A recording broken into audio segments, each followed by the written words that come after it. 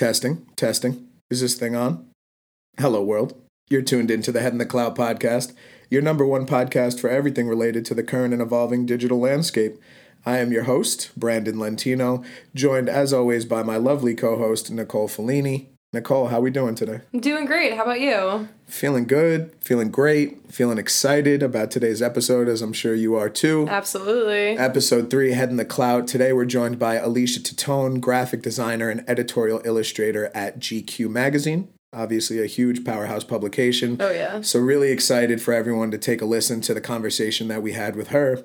But a fun fact for everybody, Alicia and Nicole actually went to college together up at Champlain, yeah? Yeah, Champlain College up in Burlington, Vermont, right down the street from UVM. It's absolutely stunning up there. Everybody should go check it out, especially you. I know, you've been telling me forever to get up there. Maybe I'll have to pop up there this winter and get some ski runs in.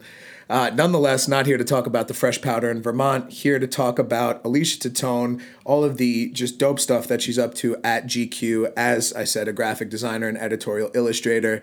I think what I'm most excited for the listeners to hear is her outlook on how she's navigated the duality between print and digital.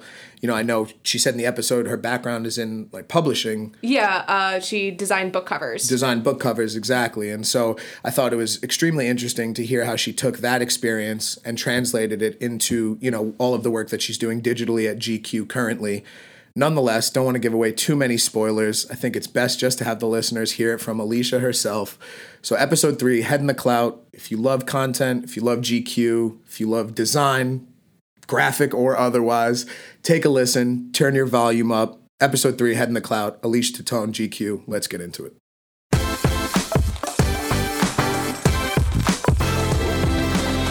Alicia, how we doing? I'm good. Thanks for having me, guys. Thank you for joining us. So, Alicia, for those who are tuning in and don't know who you are, why don't you tell us a little bit more about what you're up to at GQ? Yeah, so I am a graphic designer and editorial illustrator. Very cool. Graphic design and illustrator. Sounds creative. Tell us a little bit more. What does that mean exactly? What kind of things are you working on the day-to-day? So day-to-day, every article that you see published on GQ.com has some sort of image to go with it, whether that's a photo or an illustration or a collage. And my job is basically to decide which of those things it should be, if it's a photo or an illustration.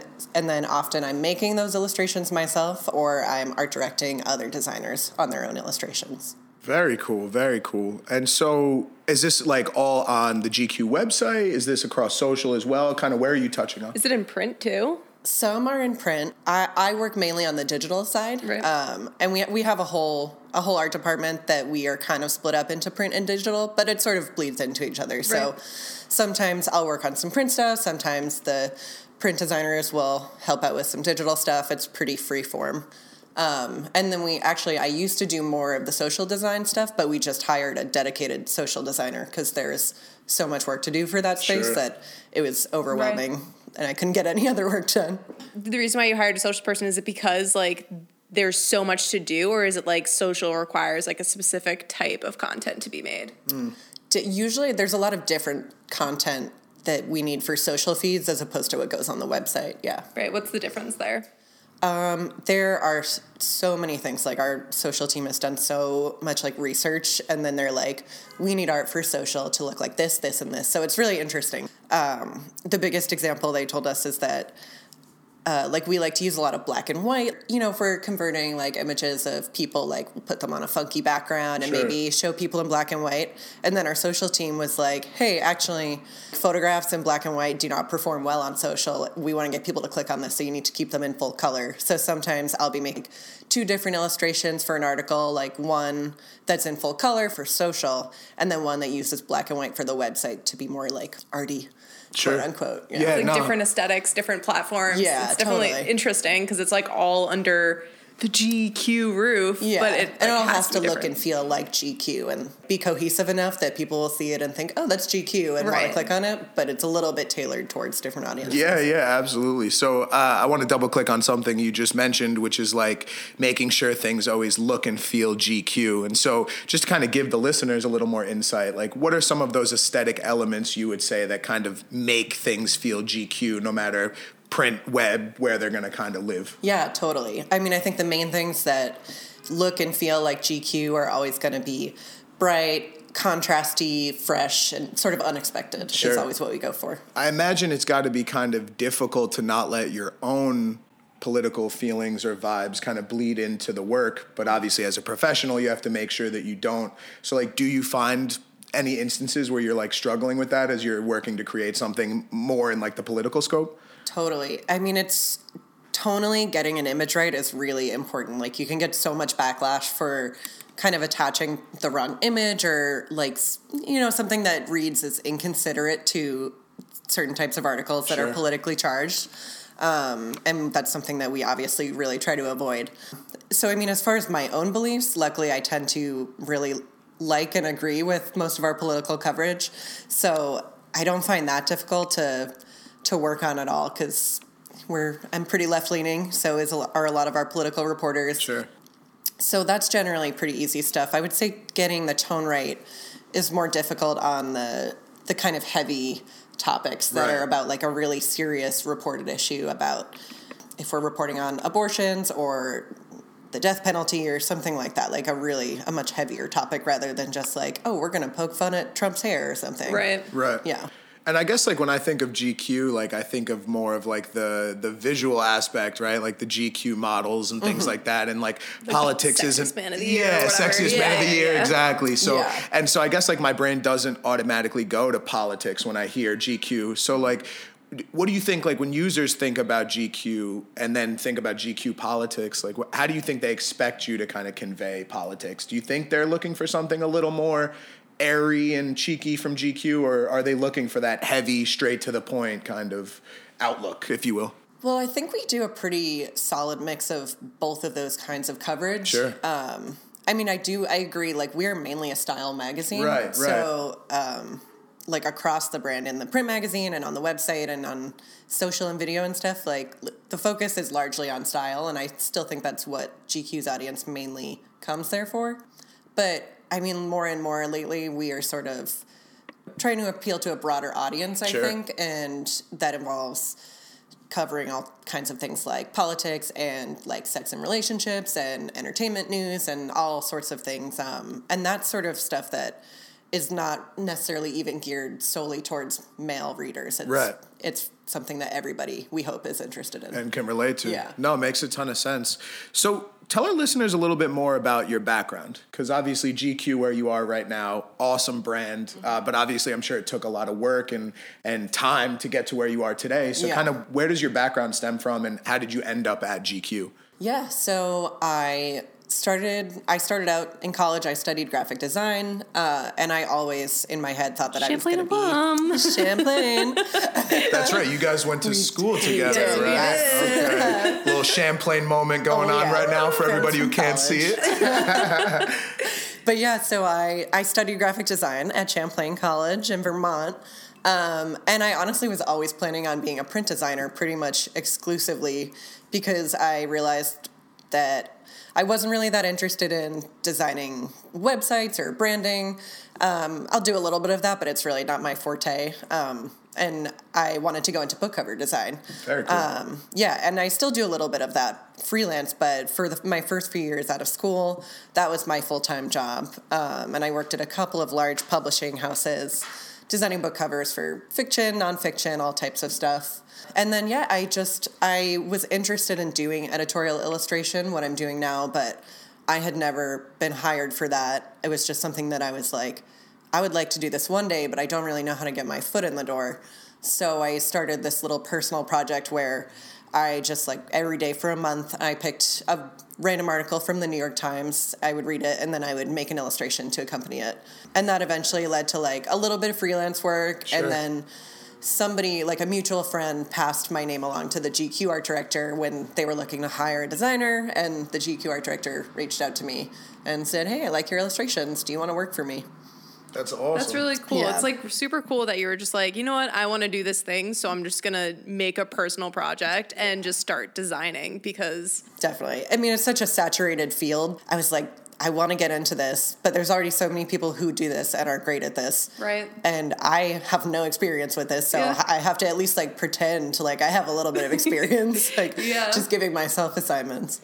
I mean, what was it like shifting from like doing book design, which you're very passionate about, or at least that's my assumption. Still love it, but different. Very different. Yeah. But what's like that shift like from like designing something for a book and then designing something for a website or an article? It's so different. I think I was so not prepared when I made the jump from book publishing to the like magazine and digital world. 'Cause really with book publishing, you're thinking a little bit about somebody viewing this digitally, but really only in terms of like, will the Amazon thumbnail of the cover be viewable at a really, like, can they read it at a small size on Amazon? And that's like about as far as it goes. And the deadlines are much, much longer, like months at a time.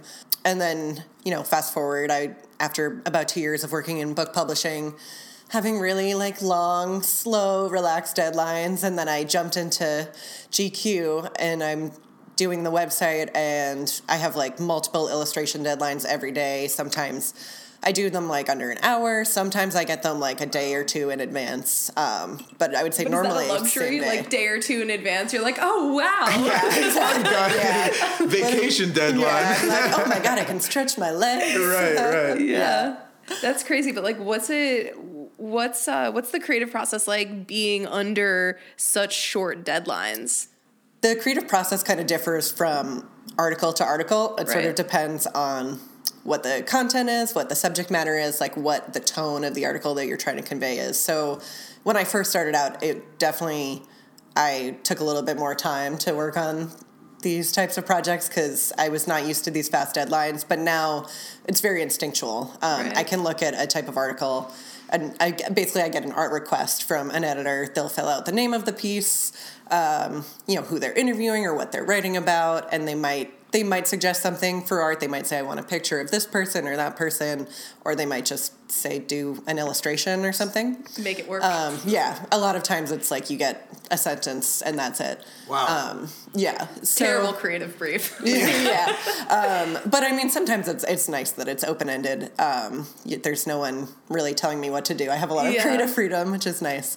So I really kind of know almost right away now what calls for an illustration, like something hand-drawn, or not really hand-drawn, I'm drawing it in Photoshop, but something drawn out in Photoshop versus a collage versus just, maybe a news photo. But it was an adjustment process for sure. Like you kind of have to, it takes a little while to sort of get a feel for not only like the GQ audience and what people will click on, but also just what is like tonally appropriate to use for like to accompany an article in such a fast news cycle. Right.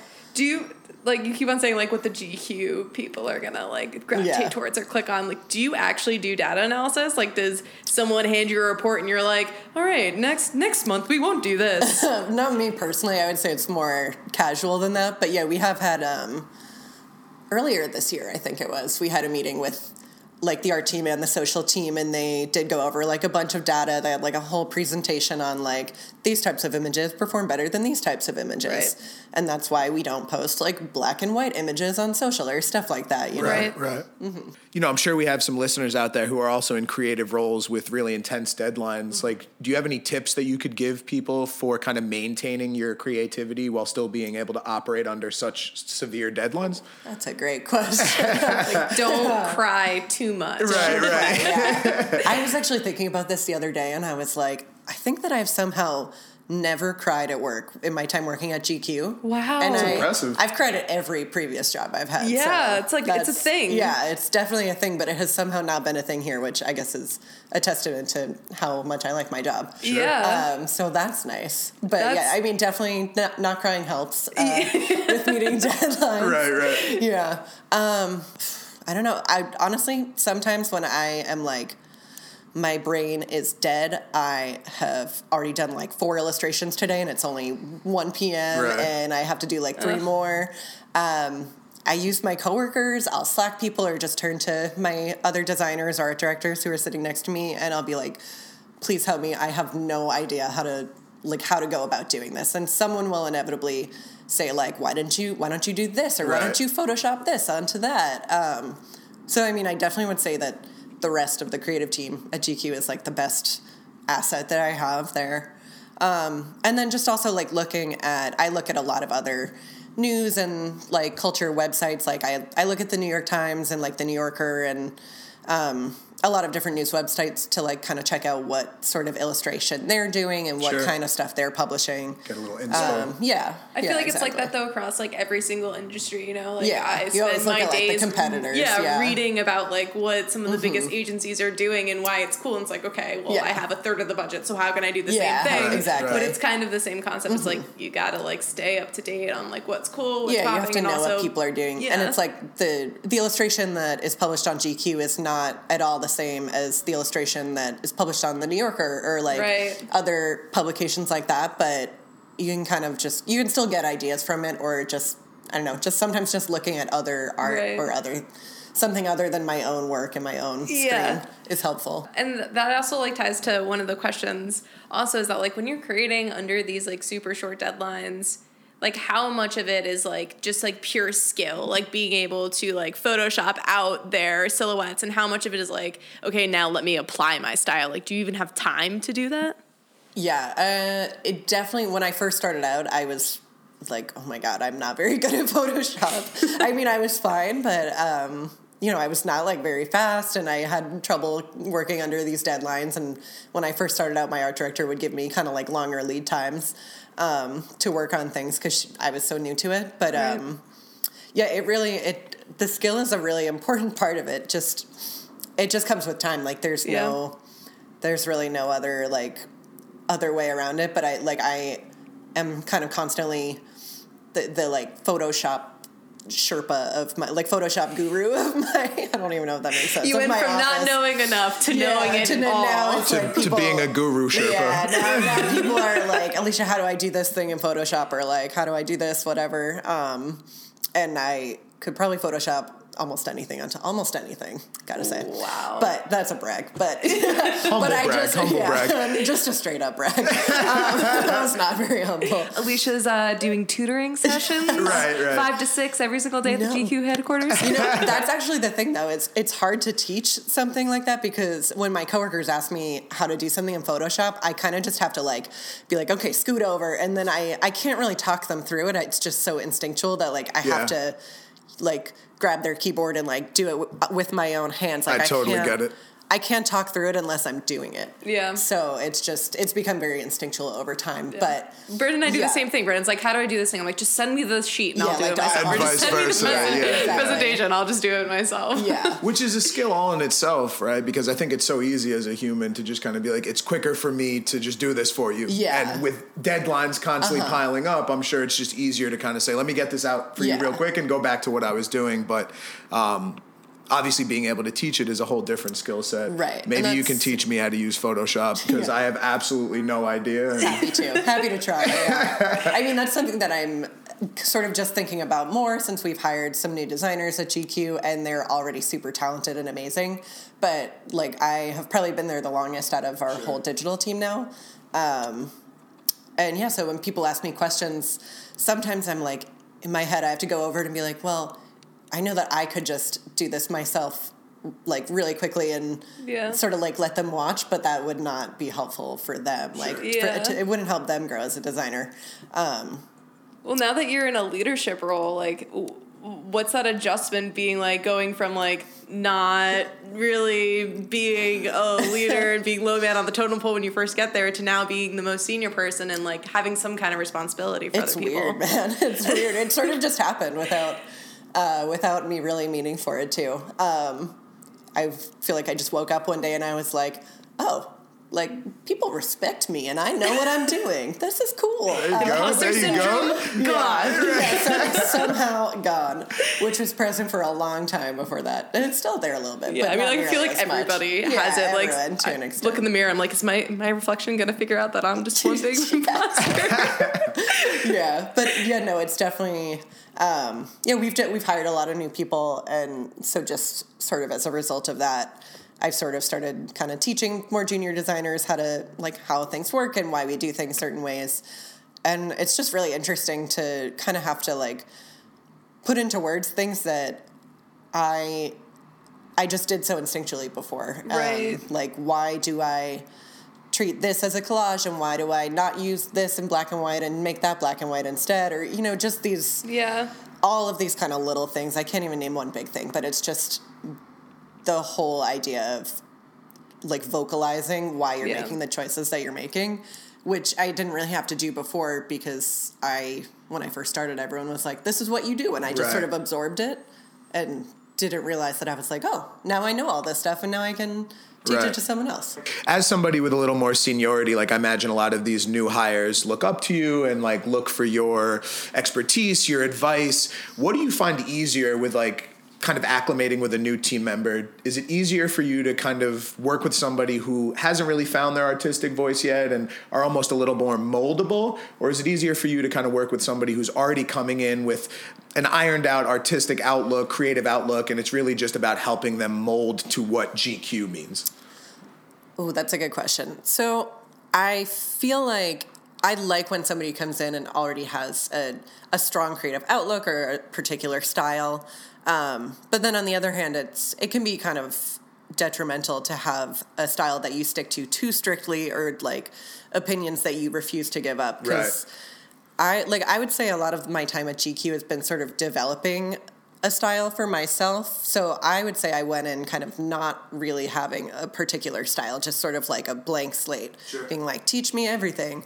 Like a sponge, artistic sponge. I really was. I was an artistic sponge. And I think that worked really well for me because I sort of like to let my style be dictated by the content of what I'm designing for or illustrating. But I have worked with other designers, past and present at GQ, who have more they have more particular styles that they have already illustrated in a lot or that they really love to work in. And I really love and respect that in people because that's just never really been how I worked.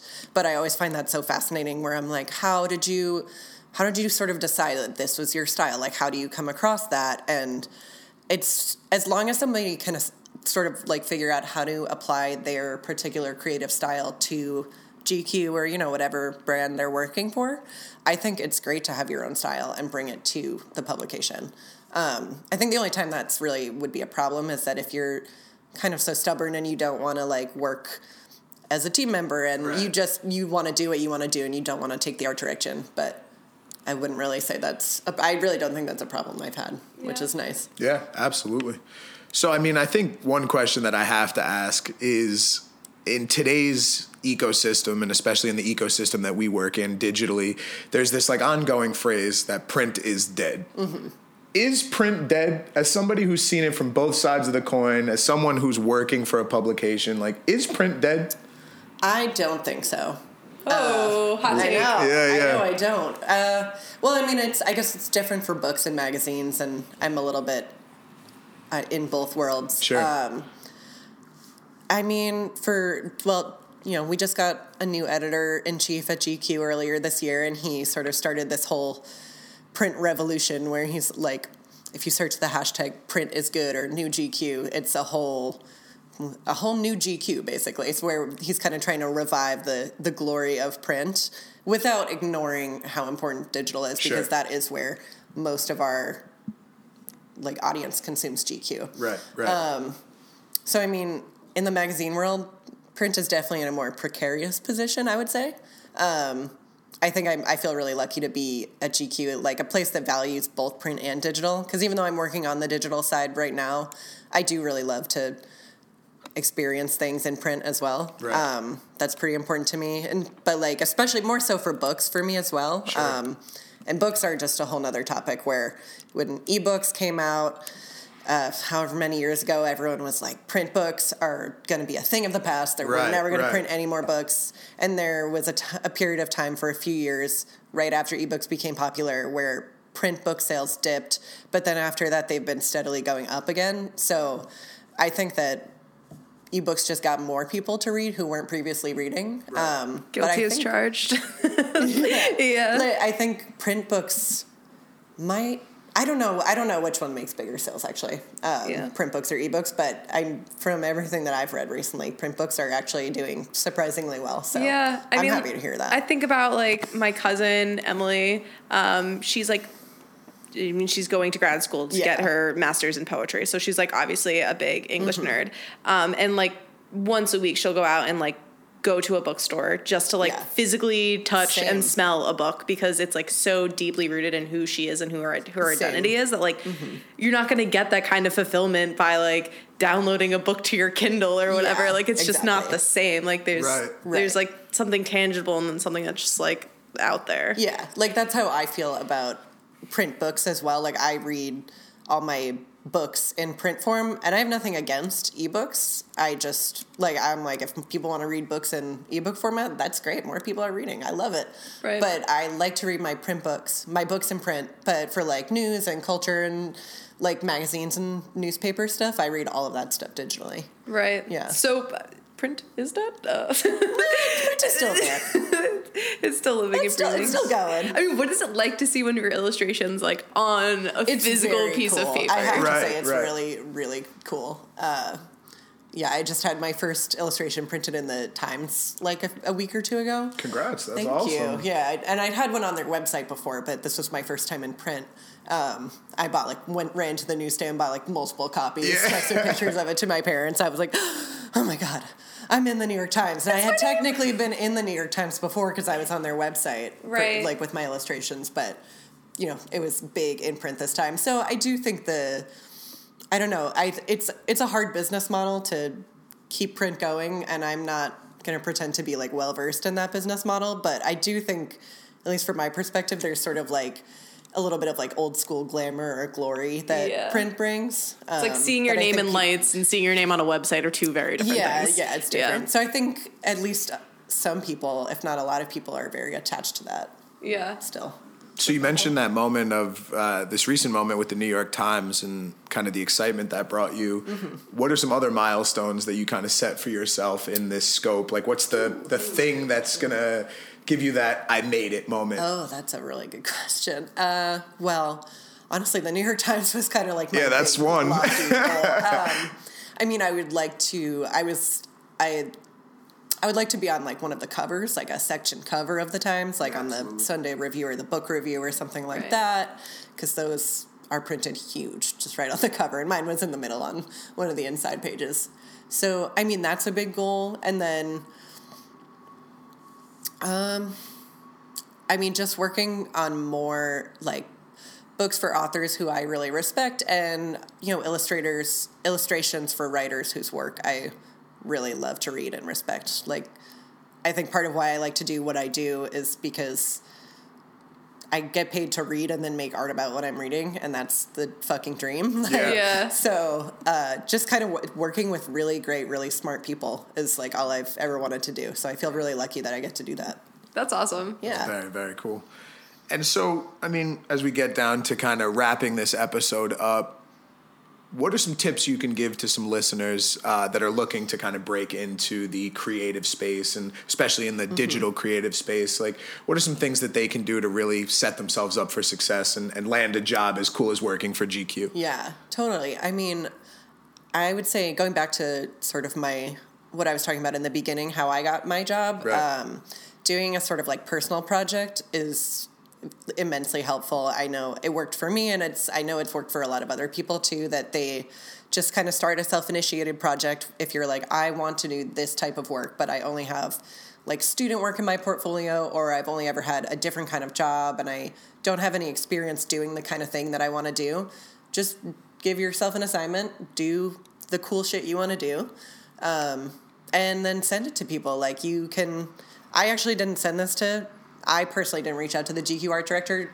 this time, like to get my current job, but I have reached out to other art directors. Sure. You can pretty easily find a company's email structure online and figure out who art directors are. Yeah, and if you just, you can just email your portfolio or these kind of projects to art directors, and people are receptive. You're not always going to get responses, but a lot of people really respect like young grads or like people who are even still students or just looking to change their career. People really respect people taking the initiative to send their work out. And I imagine there's got to be like a certain vulnerability when you're sharing your art, right? One of my favorite music artists has this quote. He says, "I'm an artist. I'm sensitive about my shit." Yeah. Like, I'm sure that's very, very true. So whether you're job hunting or just turning something in for a deadline, like, how do you conquer that vulnerability, kind of maybe fear, I guess you could almost call it, of like opening up and sharing this creativity with the world? Yeah, it is. That was a big thing for me to get over when I first started out as a designer and illustrator, because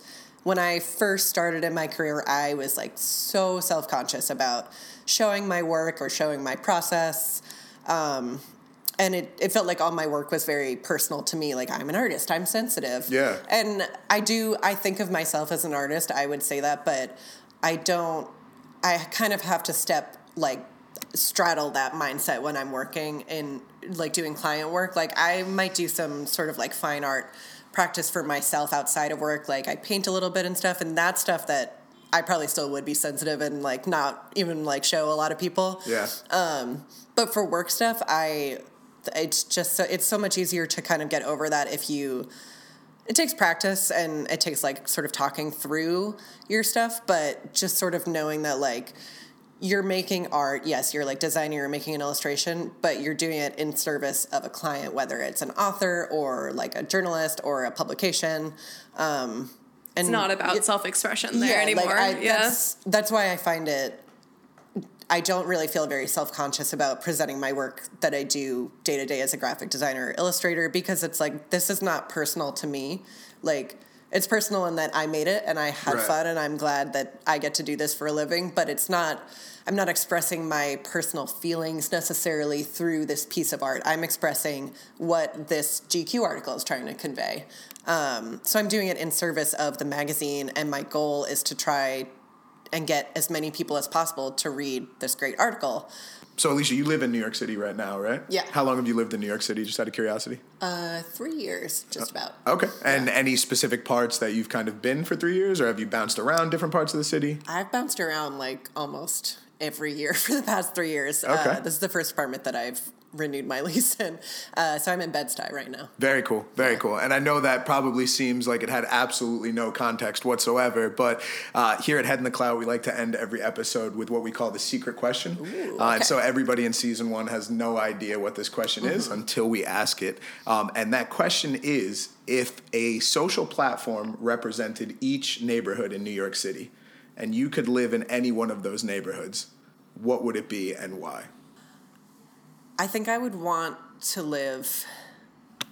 I would want to live in Twitter, but because I think my first thought was Instagram, but I was like, that's too glossy and influencer-y for me, and I would feel like not glamorous enough. What's wrong with the influencers? They are Triggered.